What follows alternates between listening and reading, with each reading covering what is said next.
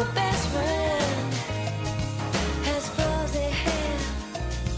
My best friend walks with a tail in the air. My best friend makes me feel full as a moon.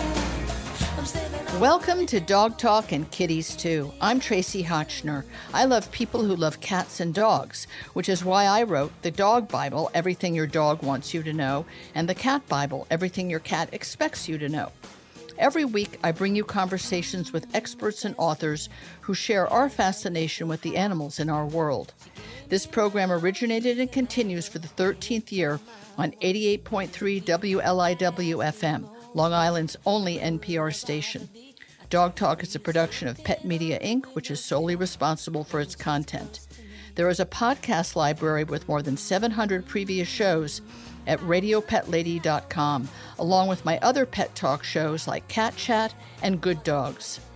This show is made possible in part with the support of Waruva, a family-owned pet food company that makes high-protein recipes for cats and dogs. The show is also brought to you with the generosity of Dr. Elsie's Precious Cat, a privately owned litter and cat food company founded by Dr. Elsie, a feline-only veterinarian. My guests today are directors who have films in the Dog and Cat Film Festivals, which were coming up. Their premieres in New York are October 16th for the Cat Film Festival and Sunday, October 24th for the Dog Film Festival. We have Mark Rivers from England talking about his very funny movie, The Cat Flap, and Jane Goldman in San Francisco, her delightful film, The Ballad of Muttville, part of the Senior Dog celebration, and Tal Anderson in California talking about her film Serendipity and Me. Well, this is truly going to be a pleasure. The funniest movie in this year's New York Cat Film Festival is called The Cat Flap. And I think it's just we Americans think all British humor is much more clever than American humor. And in this case, it's really true. Mark Rivers, congratulations on this utterly hilarious, delightful, funny, surprising movie called The Cat Flap. Welcome to the show. Oh, thank you very much, Trace. Those very kind words indeed. Well, Very kind. it was absolutely hilarious, and it went from funny to funnier. I mean, it has this sort of, well, you being British, you're inside the box, so to speak, and I'm looking at the label on the outside. I don't know if you think of British humor as being more wry or dry or more low-key than American, or maybe than, I don't know, Australian. Do you think of British humor being that way, or being British, you're just like, yes, this is how we are? Yeah, exactly. Yes. No, I think you're right. It's the sort of humor I like. Is exactly that, very dry and kind of deadpan, and you can kind of take it or leave it. You find the humor. It's not overly signposted, if you know what I mean. Correct. Yes. Deadpan is the right word. So When did you get the idea? I don't know if it was COVID inspired or you always had in the back of your mind this cat flap and this rather chubby cat and what his life is like, and, a video camera documenting what happens at the cat flap, particularly at night. When did the idea come to you? Well, it came from this alter ego this character that I've created, this Paul Edward Robson, who is he is the character that I've created that makes these films. And it's from actually a whole series of them. He's Paul Edward Robson. This is one of several. This is one of several films about the cat. No, they're not. No, unfortunately, no. Oh, too bad. This character's a filmmaker. I see. And but his love is wildlife. He's got aspirations to be a kind of a David Attenborough in his dreams. And so so he makes films about wildlife. There's another one about the bird table. It's all things around the house sort of thing, quite domestic type stuff. With aspirations of greatness, that it will somehow go further than just the cat flap itself or the bird table. Exactly. Yeah. Oh, so that's not you. That's your alter ego speaking. Well, I mean, it's everything. It's almost me. It has to be almost you. So talk about when you realized that this cat's peregrinations at night, and especially his eating habits, and the fact that you are his servant in this area, when did you think, well, this would certainly be a movie? He's just such a character. He really, because he moved in from a few doors down. The woman that used to own him was moving in with a chap who was actually allergic to cats. And Wade by then had befriended him, and he'd been kind of popping round, and she came round and said, I know he's coming round here. Do you want to adopt him properly? So we kind of took him in, and he was just such a character, and just watching him going about his daily business, without the story in mind, I just started kind of filming him because I work in the business, I've got all the equipment. I see. So I could just film him, and it just kind of grew out of that, the infrared stuff, filming him at night time and finding out what he did. What I would love to have done is you can now get, I mean, this is technology moves on, but you can now get cameras on the collar, can't you? Yes, the GoPro type of thing. Yes, exactly. But I just felt that GoPro, I just think they're a little bit too big at the moment. I didn't want him to be uncomfortable.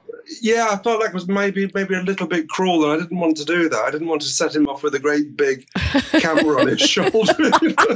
Not to mention the fact he could not have gotten in the cat flap, because just the first time we meet him, and you've had to prop open the cat flap. These are spoiler alerts, but really you have to see it to see the hilarity of it. So he wasn't going to do it on his own. You had to prop it open with a cord or something, and then he could barely get through. Yeah, he never came in through with the cat flap down. He just wouldn't come in. He just refuses to come in. And it was not until we've bungeed it open, and then he'll come in. He is such a character. And then, of course, really, there were other cats that took advantage, or another cat. A few doors down, yes. Yes. Pushkin, he is really, he belongs to Alison and Andrew a few doors down, and they just have this running kind of, I don't know, they're very so territorial, and every now and again it does flare up into what happens in the film, again, spoiler alert, but what happens in the film is obviously exaggerated a little bit. Right, of course. You over-dramatize yourself being hurled into the veggies. Yeah. But it is, they just do have a running battle. It's peculiar. It's just what cats do, I suppose, isn't it? It is. And I guess that's really what makes the film so funny and so real, is that the human character, unseen except for your hand feeding various tidbits at the time that he wants them, Tiddly-Pom, I think he's called in the movie, or that's his nickname. It's sort of what happens with everyone and their cat if they let it get to that point where you're basically a handmaiden, and you're a handmaiden, and the cat is expecting that. It's simply the noblesse oblige. Of course, you will give me real chicken bits at 3 a.m. and then at 6 a.m. you'll give me the stuff from the tin. And I think everyone could relate to it, because it's quite. The character who is you, but is the alter ego of you, is so funny and so kind of resigned to this role of handmaiden, wouldn't you say? Well, you just have to do it, don't you? And actually, that was a question, because with you being a cat aficionado, I was going to ask, what is it? Because I can't ignore him when he's meowing for food. He comes up and he is hungry because he's come up, but I know you shouldn't. I don't know what the I don't know what the protocol is, really. That's adorable. That's so cute, the protocol. That's a great question. It's actually one that comes up not infrequently. The whole idea of midnight munchies, which cats get, where they eat. If meowing doesn't work, they jump on your head, they go under your covers, they attack your feet. I mean, cats can get way out to the extreme if you just don't get right up and feed them. But in fact, it's we people who have taught them we've taught them to teach us. So as soon as you respond to it, and you respond Yeah. to the midnight munchie behavior by saying, "Oh, you must be hungry, you poor thing." Then you get up. And in the movie, it's just so funny how the protagonist, just by clockwork, he expects to feed the cat, and the cat expects to be fed. And it's like those babies, sometimes people have babies that sleep like a log throughout the day, and then throughout the night they don't. And you want to try and change that for your sake, just selfishly. So the answer is, the protocol is that if you have a cat doing this, you can take credit for the beautiful job you've done training your cat to wake you and make you into their servant. So good for you. You're a good trainer. So now you have to train them and teach them a different way of doing it. One thing is that cats are not nocturnal hunters. They're dusk hunters, dusk and dawn, but more dusk, when the light is going down, not when it's totally gone. So that would be the optimal time of day for a cat if they were. Well, cats in England, like you, are very often half indoor, half outdoor. In the U.S., we frown on that, and many cat rescues make you sign an affidavit you will never let the cat outdoors. And a friend of mine, one of my book editors, moved to London, big cat lover. It's because of her that I wrote the Cat Bible, having written the Dog Bible. And she wanted to adopt from the RSPCA, and she had to sign a document saying she had always let the cat out. Meanwhile, she lived in the middle of London. I was like, wow, different strokes for different folks. Yeah. So cats who can go out have access to rodents and insects and lizards. How much they really get birds is not proven, but they definitely do eat rodents, which everyone thinks that's quite handy. And they eat all sorts of bugs, and they just entertain themselves as well. But if they haven't been successful, or if the chicken that you offer is that much easier to access than having to actually hunt for your own dinner, then they get in the habit of doing that. So what you want to do is feed the last meal of the day to the cat as late as you possibly can, and precede it with a 3-minute play session. Now, 3 minutes, not 5, not 20. It's like, oh, I'm so tired, I just want to go to bed myself. You get out the fishing pole toy, because done properly, all cats will respond to those. And you play realistically with the cat with the fishing pole toy. Now, some fishing pole toys that have different things you can dangle at the end. It either looks like a rodent, or like a little bird, or like a worm, or a snake, or tiny. But you want to make it realistic for the cat to chase it. So you put it under the furniture, and you move it in a herky-jerky the way an actual prey would move. And at the end, you let the cat jump on it, but not destroy it, depending on some of these toys are a bit fragile. And then you feed the meal. You can give a treat right then, like even a little piece of chicken. But then you feed them their latest evening meal. So they've now eaten at the correct biological time for them, at the end of the day, either end of dusk or it's already dark. Now they should be sated through the night. So if they wake you up, the thing not to do is train them to continue waking you up. So you close your bedroom door. Some cats are really good at scratching on the door, meowing at the door. He does that. Yeah, hurling himself against the door. So then you buy one of these puzzles. Now there's homemade ones you can buy, but I don't think it's quite worth the effort to, become an engineer.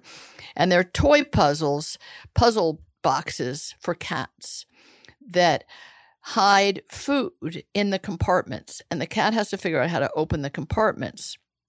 So you either use 1 or 2 kibbles of dry food, which I was very glad to see that Tiddly Palm eats wet food in the movie, because that is the correct food for cats. Good. So you either can put freeze-dried pieces of meat, chicken, fish. I'm sure you have them in England. We in America, all the companies make those. Or if you want a small amount of a high quality kibble, but really small, like maybe in the whole puzzle box, a dozen pieces, not a dozen per box, 1 per box. And that gives the cat something to entertain himself and a delicious thing to find inside the puzzle box without waking you up. And you just hope that the puzzle box that you bought at high price is the one that your cat will actually respond to. In the beginning, put something really good and smelly in there, like, I don't know, a piece of sardine or something. Wash it out later. So the cat knows that inside those compartments is something wondrous to find in there. So that's one way to do it. But I think that the cat flap is a perfect example of how cat can turn man into his servant. I mean, you are master. You are his. I mean, Tiddly-Pom is your master in the movie. Yes, totally. It's so funny. So you are a filmmaker of other movies. That does explain the kind of confidence with which the movie comes across. I mean, it has that wonderful homemade feel, but I see now it's on purpose. It's not because you only can do homemade. You can go all the way to very professional, right? Well, I mean, yes, I am. My day job is a TV editor. So That's quite funny. Yeah, I do. I've got access to all the equipment and stuff like that, which is why, in my spare time, I just make these fun little films. Oh, that's so great. Well, we're really glad you did it. I will say that the way you did the aversion of GoPro is that you had the camera out in the garden, and I liked that better. It's I think better than poor Tiddly-Pom, making him be your DP. I think it's better that you did your own camera work. Yes, it's very effective. Totally, yeah. It's very effective and incredibly funny. Is there any chance that there might be a sequel for next year's film festival? Because I'm very proud and excited to have it this year. But now that I know I could entice you with I don't know what kinds of bits of chicken to make another one, the cat flap 2 type of thing. I think there will be, Tracy. Oh, good. I think there will be. There's 2 new editions. I don't know if we can. I don't know if we can talk about this, but we got two more cats. Wonderful. Well, then, I mean, they're stars of tomorrow is the way I look at it. Yeah, George and Walter, watch this space. Stay tuned. Stand by. We got them from the Cats Protection League. Marvelous. 2 kittens. Oh, boy. And what a couple. They're brothers. 1 ginger, 1 black. And what a couple. We've had to move every single pot plant into the spare room, which is where I'm talking to you from now, which is my edit suite, stroke workroom, stroke safe space. Exactly. The only place you're safe from the marauders. The ornaments, everything is in this room. Oh, that's so funny. Or they will destroy it. Well, I would only say that while they're in the bloom of their youth, get as much footage as you can, because especially with your editing skills, you never know how you'll put it together, but they'll never be this young and this obstreperous and this hilarious again. Or in their case, it's actually protocol is a great idea to get 2 litter mates of cats. Not a good idea with dogs to get litter mates. A terrible idea. Great idea with cats. So you've done the perfect thing. They have each other to molest and aggravate and annoy for the rest of their lives, and you can jump in when you're in the mood as opposed to being pestered to death. Well, Mark, we've run out of time, but it's such a pleasure to meet you. Such a delight, this movie, The Cat Flap. I can't wait for people to see it on Global Cat Day in New York City and then across the country, October 27th. It'll be in dozens and dozens of theaters. Thank you for the joy you brought to us and for celebrating Tiddly-Pom and all of his Tiddly-Pomness. Oh, that's brilliant, Tracy. Thank you so much. Thank you so much. Carry on with George and Walter. We look forward to seeing what you come up with for next year. Excellent. Thank you, Mark Rivers. Bye-bye. Bye-bye. This show is supported in part by Meet Me, a privately owned farm in Virginia that makes raw frozen foods and dehydrated treats for cats and dogs using animals raised on their own farm. This show is also brought to you by Merrick Pet Food, which began as a family-run company in Texas 30 years ago, where they are still making natural pet food. I have an enormous pleasure to talk to Jane Goldman. She's the director, not only of The Ballad of Muttville, one of the most hilarious, snarky, sneaky, wonderful films in this year's New York Dog Film Festival, but she is one of the absolute founders of Muttville, which is one of the absolute first senior dog rescues in this whole country. And by now, you guys know that Saving Senior Dogs Week is the beneficiary of the New York Dog Film Festival in New York City and in all the many other cities where it's going to be this year. But I'd love to really tip my hat to you, Jane, for having been there at the beginning when nobody gave two hoots about old dogs. They said, let them die. They really did. And you guys, you and Sherry and a handful of people said, not so fast. So what does it feel like to finally be basking in the realization by many others that old dogs are fabulous? It could not be better. It is wonderful. I mean, we have at Muttville adopters coming back for their second, third, fourth dogs, not just because their dogs have passed away, mind you, but because they love these dogs. Yeah. They're just charming and warm. I mean, they come with, I don't know how it works out that way, but they come with these full, rich personalities and are just grateful to be in your home. But how did you get involved yourself personally, Ms. Jane Goldman, on day one? You've been on the board of directors since day one. You've been making films about Muttville when there wasn't even a place much to show them. Forget the Dog Film Festival. There wasn't Instagram or Facebook or anything. You just had this idea. There's stories to be told. We need to celebrate what's going on. What was your impetus in those early moments? Well, in the beginning, I knew Sherry Franklin, the founder of Muttville, before Muttville, and she had been talking about a senior dog rescue for years. And because I had been successfully started up a couple of companies, she asked me to help her start up Muttville.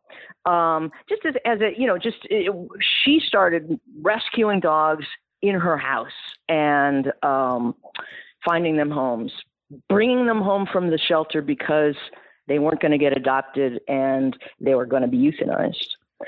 So I was there to help build it into an organization, a bigger organization.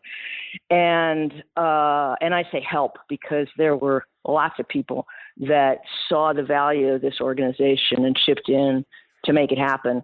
But it was in the beginning, it was for me, I didn't have the complete faith that Sherry did that people were going to want to adopt older dogs. Yep. The animal welfare community had been, chipping away at this homeless animal situation by going for the low-hanging fruit, by offering the puppies and the purebreds. And nobody had the idea that maybe we go at it from the other end. Maybe we show the value of these dogs that those in the dog rescue community and the animal welfare community knew were the greatest dogs. But people coming into the shelter didn't. So they, just said, okay, fine, puppies and purebreds it is. But Sherry and others saw that, in fact, these dogs are so great. They're so great. And started just marketing them. And that's where I came in. I was making little videos and writing, little newsletters, taking the approach that these dogs, this is not a tragic situation. I mean, the situation they're in is tragic. Yes. But these are not pitiable creatures that need your charity. That's very well put. To not make it the sad story of the matted dog with one eye missing, limping along. They were like perky little old guys, that could sit on a bench and smoke a pipe and tell great stories about the good old days in Las Vegas. There is that sense that I would have been like you, what, nice idea, but honestly, who's going to want to take on? It's mostly physical demands because some of the dogs are incontinent or some of them they all have bad dental problems because they probably had some degree of neglect from their previous owners. But they've got their arthritis and maybe they've got a heart murmur and they have things that aren't just a turnkey operation, It's more like a fixer-upper. Right. And the question was, were Americans open to the idea of fixer-upper pets, or do they want that kind of push-button happy thing with something that, is unblemished, if you will? And I think it's really amazing, your marketing. You did a great job. Yeah, I would just want to say, though, that let's face it, turnkey is not what a puppy is. Oh, God, no. If you want a turnkey pet, in fact, the senior dog is probably closer to that. That's a really good point. But yes, that was definitely the impression. Well, the perception, do you want a previously owned car, which used to be called used, or do you want one fresh off the factory floor? Well, exactly. And we are a fresh off the factory floor. We're not a nation. We were certainly not a nation at the time that Muttville was started that understood, reuse, recycle, relove. It was more like discard and get the fresh one. So how long ago was this?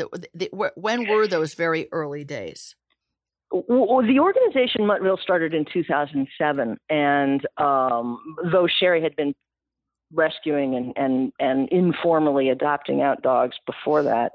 And back then, you're right, we were one of the first, if not the first, senior dog rescue. And it was kind of word of mouth, of course, because, people went, if they went to the shelter at all, I mean, it was still, even that recently, it was a breeder, go to the breeder, go to the pet store. Mm-hmm. That's right. There was also no social media, which has been really sort of an interesting Underground Railroad sort of way of rescuing animals. Which didn't exist then. People don't realize how far the rescue situation has come in utilizing all that, and how you were so grassroots. And even though you were a very successful woman in business, building businesses, marketing them, it was still the accessibility of people to what you had to sell, if you will, or know about, was so limited.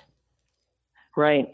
There was no, right now we can post dogs on our website and on Instagram and Facebook as soon as they become available. But that was not the situation back then. I mean, we were innovative in that we had a back end on our website that allowed us to upload the dogs as they came in. That was something that we had that very few had. Right. A sort of, work rather than just a brochure website. But we also early on took the approach that this is fun. Nice. This is really fun. Nice. These dogs are hilarious.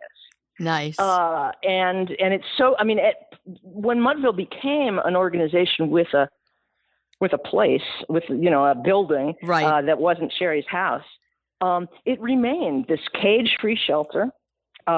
Dogs are everywhere.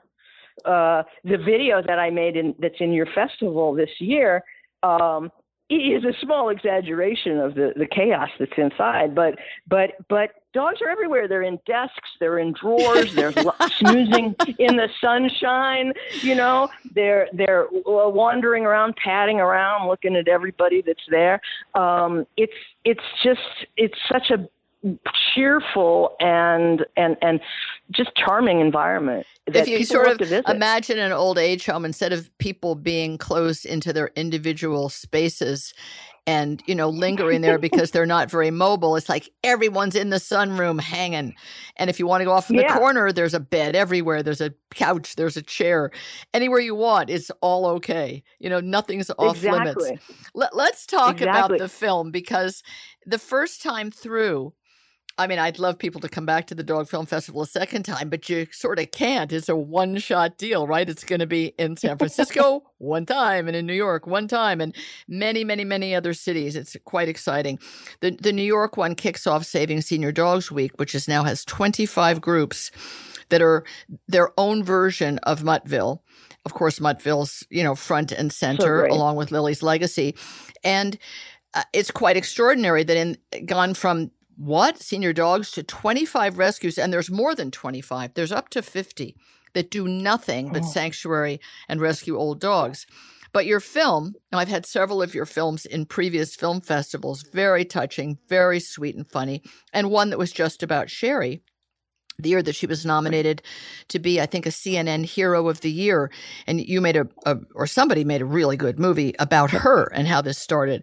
But Ballad of Muttville is very sneaky because you aren't quite sure what you're hearing and seeing in the beginning. And I love that you are doing a play on that.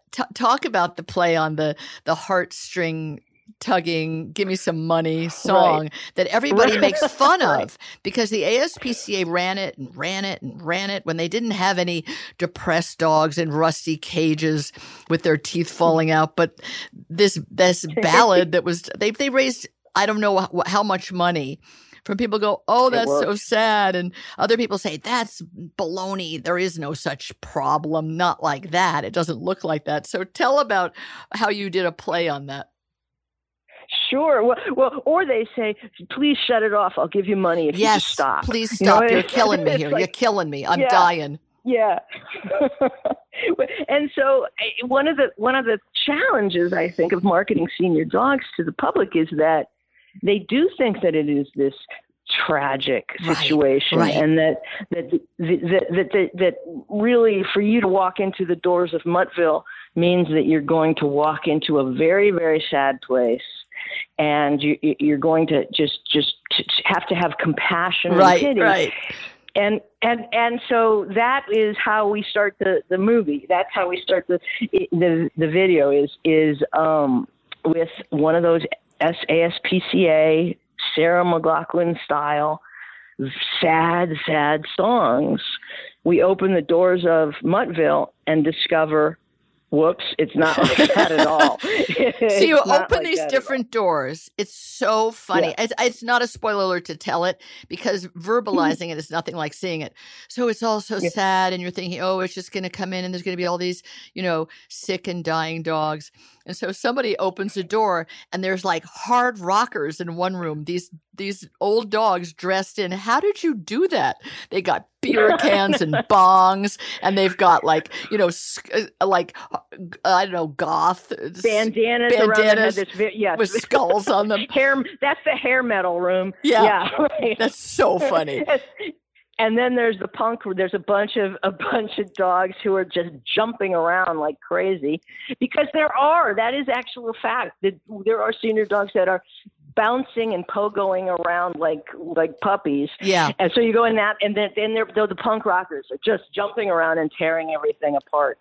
Then you go into the other mellow room, and there's our reggae boys, our reggae slightly stoned, and they've got like Rastafarian hair. And so each time a door opens, you're like, wow, people are having a good time at Muttville. And you close the door, and there's another room where they're doing their thing. It's such a great idea that that's who they are and who they can become. I mean, even if they weren't that, you can open the doors for them in your own life, in your own home, and discover hiding inside this quite quiet and maybe perplexed dog who's lost the home he had. Someone just dying to get out and boogie, I mean, that's who a lot of them are.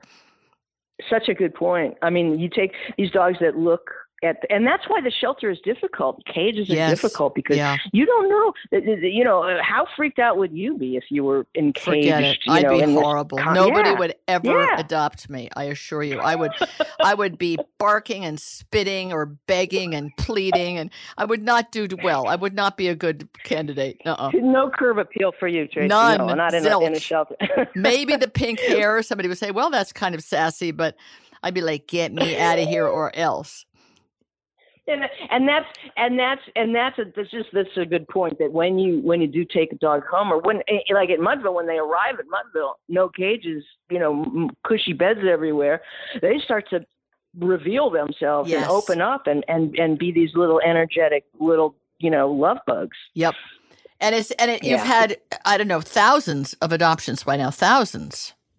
9,000 dogs we've rescued since 2007. Well, with any luck, Saving Senior Dogs Week this year, which is the third year, may really inspire more people to both adopt them and, of course, go to a dedicated senior dog rescue or sanctuary. Well, not sanctuary, because they don't want you to take their dogs, but adopt or foster. But go to any old shelter and say, show me the oldest dog. When people do that, they're sort of the Mother Teresa, right? Just show me your oldest dog. Show me the dog that's been here the longest. Show me the dog who's gonna leave tomorrow, People do that.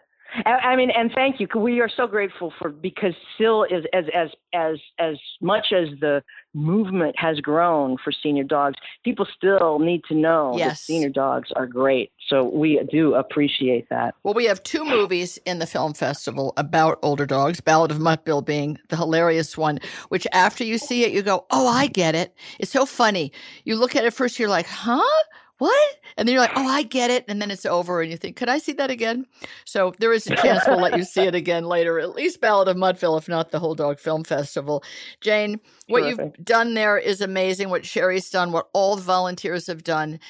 And also the one other closing note is that Saving Senior Dogs Week also gives grants. Part of the money raised, part of every ticket of the Dog Film Festival for all of 2021 and 2022, part of every ticket will go directly to Saving Senior Dogs Week and be split up amongst the 25 rescues.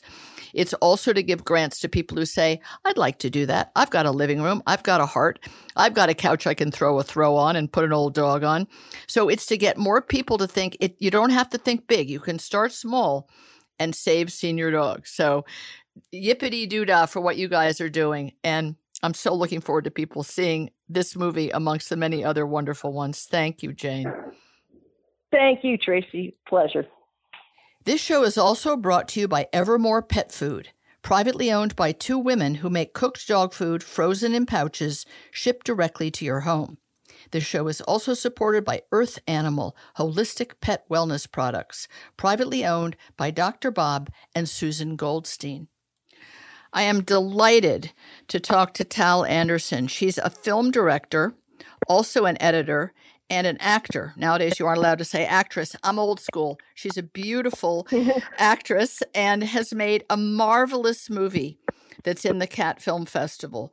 Boy, I have to say that it's one of the films that most touched me. It's so personal. It's about what Kitty Winifred means and meant to Tal, but during the pandemic, during the lockdown, during the isolation, what that was like for Tal, as well as for Tal and Winifred, and what she learned from Winifred. But another thing about Tal that fascinates me, and that I'm trying hard to modify my usual speedy style with, is that Tal is on the autism spectrum and is an actor in a wonderful Netflix series called Atypical, which follows an autistic young man when he goes to college and his friends and experiences. And the movie is very personal about what the pandemic and the isolation of the shutdown was like for Tal. And I learned a great deal from it, and I hope we'll all learn something from talking to her. But do understand that because she's autistic, she explained to me that she processes words and conversation differently. So it takes her a moment to reply, which means I can't talk all over her, which I do with so many guests, and I should probably have been trained years ago not to do that. Tal, welcome to the show. Congratulations on your wonderful movie, Serendipity and Me. You did an amazing job. Hey, thank you so much for having me, and thank you. Well, it's a pleasure, and it's very impressive to see someone. I didn't understand that you'd been to film school, but now I understand why you could make such a moving and yet extremely personal film. You also have been a film editor. Can you talk a little bit about your training to be an editor and to be a director, aside from being an actor? Yeah. Let me see. Let me think about it. Film school. Like, which film school did you go to? I went to Full Sail University in Winter Park, Florida. I went to film school originally because I wanted to be experienced both in front of and behind the camera, but still with the intention of moving to Los Angeles to pursue an acting career. But I also was excited about everything I had learned to do and how I could bring my own stories to life. So now I do both. And, I've actually always been a storyteller my whole life. And even as a child, I was running around everywhere with a handheld voice recorder. And making videos on my flip video camera. But after high school, even though I had already decided that I wanted to act professionally, I went to Full Sail and I learned the filmmaking process from start to finish. And I started making my own films. I made my first real film in 2017, and I've made 6 films of my own since then. Wow. And have edited many more for other filmmakers. That's an extraordinary accomplishment, Tal. As you pointed out to me before we started, an actor, particularly a female actor, does not want to necessarily indicate her age. But you're young and beautiful, and to be that accomplished and have that clear of a goal and an ambition that you've realized several times over is pretty impressive. And that you chose your cat as a way to tell your story, and a story that could, I think, move other people about what it meant to be so isolated from each other, is very telling. Right. As you have yourself, you show some footage of yourself as a little girl, little girl, and said you were always quite solitary and kept to yourself. You're very clear in the movie you are autistic, and that makes us feel we understand and know you better. But of course, it's very hard to really understand somebody else's path in life. But it helped me to understand perhaps the value to people on the spectrum of a pet. Is there something you think particularly about cats or even about dogs that is helpful to people of any age on the autism spectrum to, I don't know, feel feelings, express feelings, be more comfortable with themselves, or is it not of value in your experience?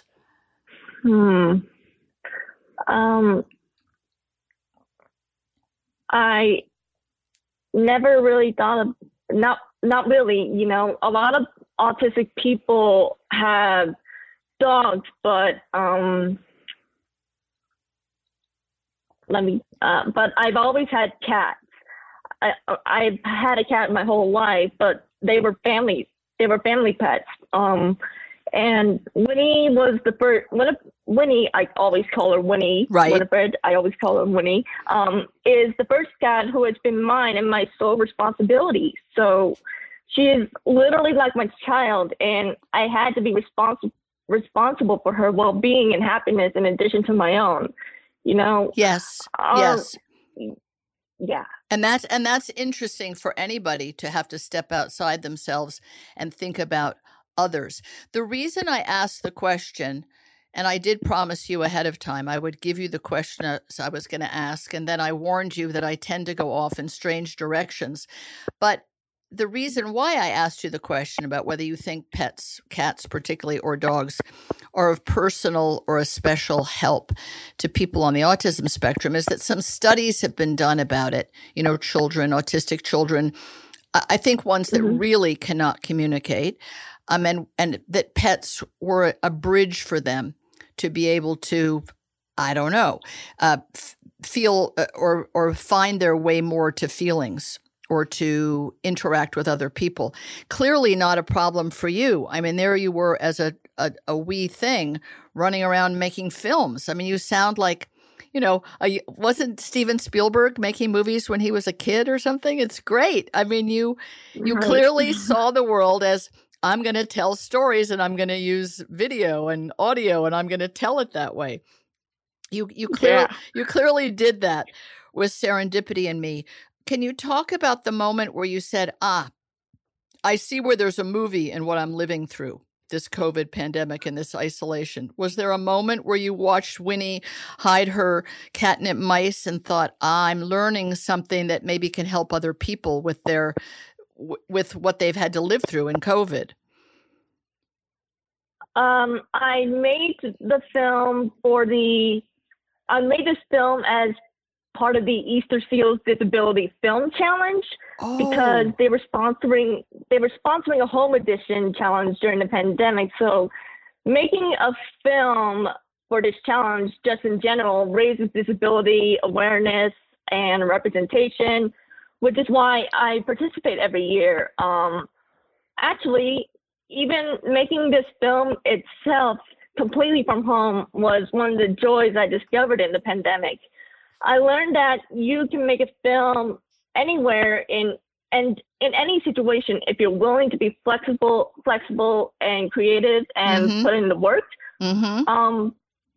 But I also took advantage of the time I had during lockdown to advocate for a bit for autism and disability representation in the media. But I did that mainly through interviews and panels that I was asked to be a part of. Yes. Normally, most of my time is spent training and working, but advocating for representation is pretty important. And the pandemic and lockdown gave me the time to really think about how I can do more. So that was a nice thing. Well, it's very nice that you saw that positive side of the pandemic and found a message from the cat, because I do think our pets have lots of messages for all of us all the time, which we don't have the time or the focus to notice. And I think that you took this and you made a kind of a love poem, to my mind, to Winifred, in a time when there was so little ability for anyone to love each other. You know, we couldn't touch each other. We couldn't visit with each other. And here you were able to look at Winifred as this other being living her life with a certain amount of solitude. Of course, she's an indoor cat. So it's not as though she suddenly had to come indoors. Like, you were an outdoor cat, right? We were all outdoor kitties. And now suddenly we're all housebound. It was a pretty big shock. I don't know if you're comfortable talking a little bit about being an actor in a particular series that's focused on autism, almost normalizing it, if that is an okay word to use. I don't know. It might be politically incorrect. I have no idea. But I was fascinated by it, and you were a wonderful actor in it. I wonder, when you talk about inclusion and awareness, when they started to develop Atypical, which is certainly a show people should enjoy. And Tal, you're in the 3rd and 4th season, right? Yes. So you guys have to watch like I did. Not have to. You'll enjoy watching, and then along will come Tal, and you'll say, wait a minute, isn't she that director? Yeah, she is that as well. Yeah. But I think that it's a chance for people to understand others. And I wonder, is it sort of turning the mirror around? We're also thinking, well, we're all normal, and then there's people that are other than us. But doesn't everybody have some of these qualities, perhaps not to be designated as on a spectrum? But do you think that part of inclusion is not to feel this need to consider others being other, but to being another human being with strengths, weaknesses, and differences? I guess, but we are all unique. Yes, that's for sure. And I'm sure even any of the autistic actors you worked with, they were completely different from you in their own ways, right? Right. Yeah. I mean, it's not like autism is one thing. It's many things. Yeah. And my autism is part of who I am. Correct. Yes. And did your parents, did your family always make you celebrate your uniqueness and encourage your creative impulses and desires? It sounds like they did. Absolutely. Absolutely. Yes. And did your mom come to California with you when you chose to move there to be an actor? Yes. Yes, she did. So, it's interesting how many very supportive parents, whether it's Jennifer Lawrence's parents or I don't know, there's a bunch of very successful singers who, I don't know, they were 12 and they said, we got to move to Nashville, and their parents did it. I'm always amazed at mother love. I guess that's really what it is, isn't it? I mean, you're saying you felt like Winifred is your child. It seems like a mother will go to any lengths to encourage a child to reach her potential, find her joy. And it seems as if you have done that in many ways. Yes. my mom did move here to LA with me to help me settle and get started because this business is so different and foreign. Oh, yeah. Yeah. It's foreign to anybody from anywhere. And then when you get there, it's a bit of a jungle as well. So so it's really great you could do that. But I, having originally, when I was 21, moved to LA to continue being an actress, because then you could be an actress. You could be a female person who was called an actress. And I'd done quite a lot of studying in New York and at NYU and voice teachers and ballet and stuff. And, took it seriously as you do. As you said, you train and study.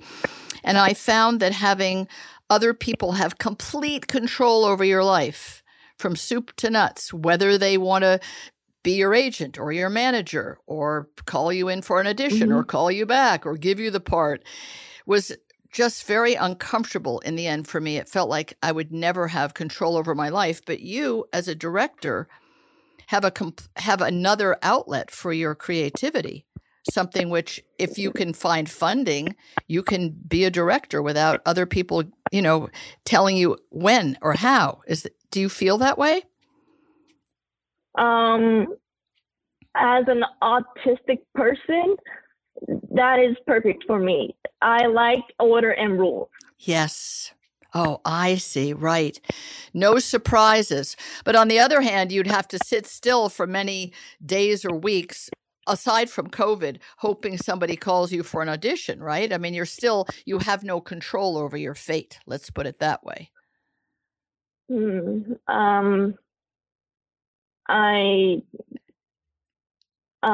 me think about that.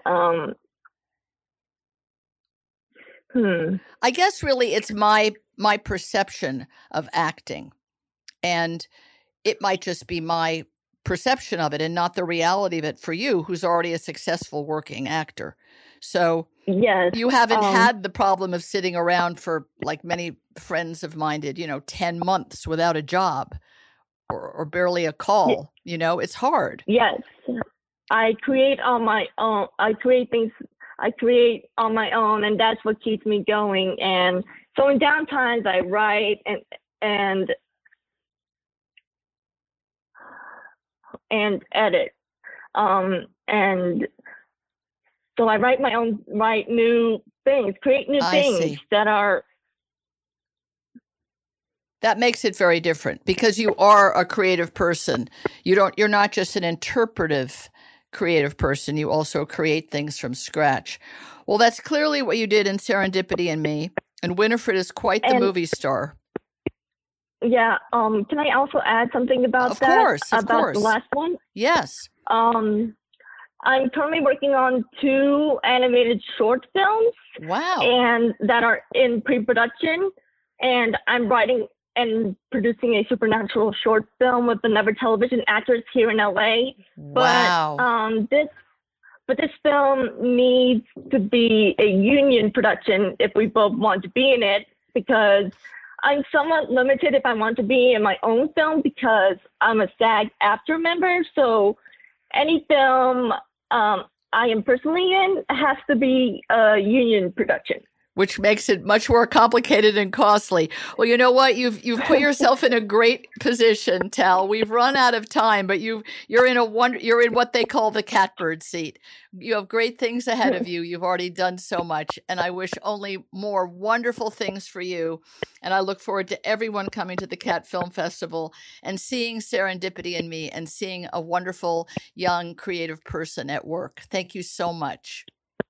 Thank you so much for having me. And Winnie and I both thank you for supporting our film.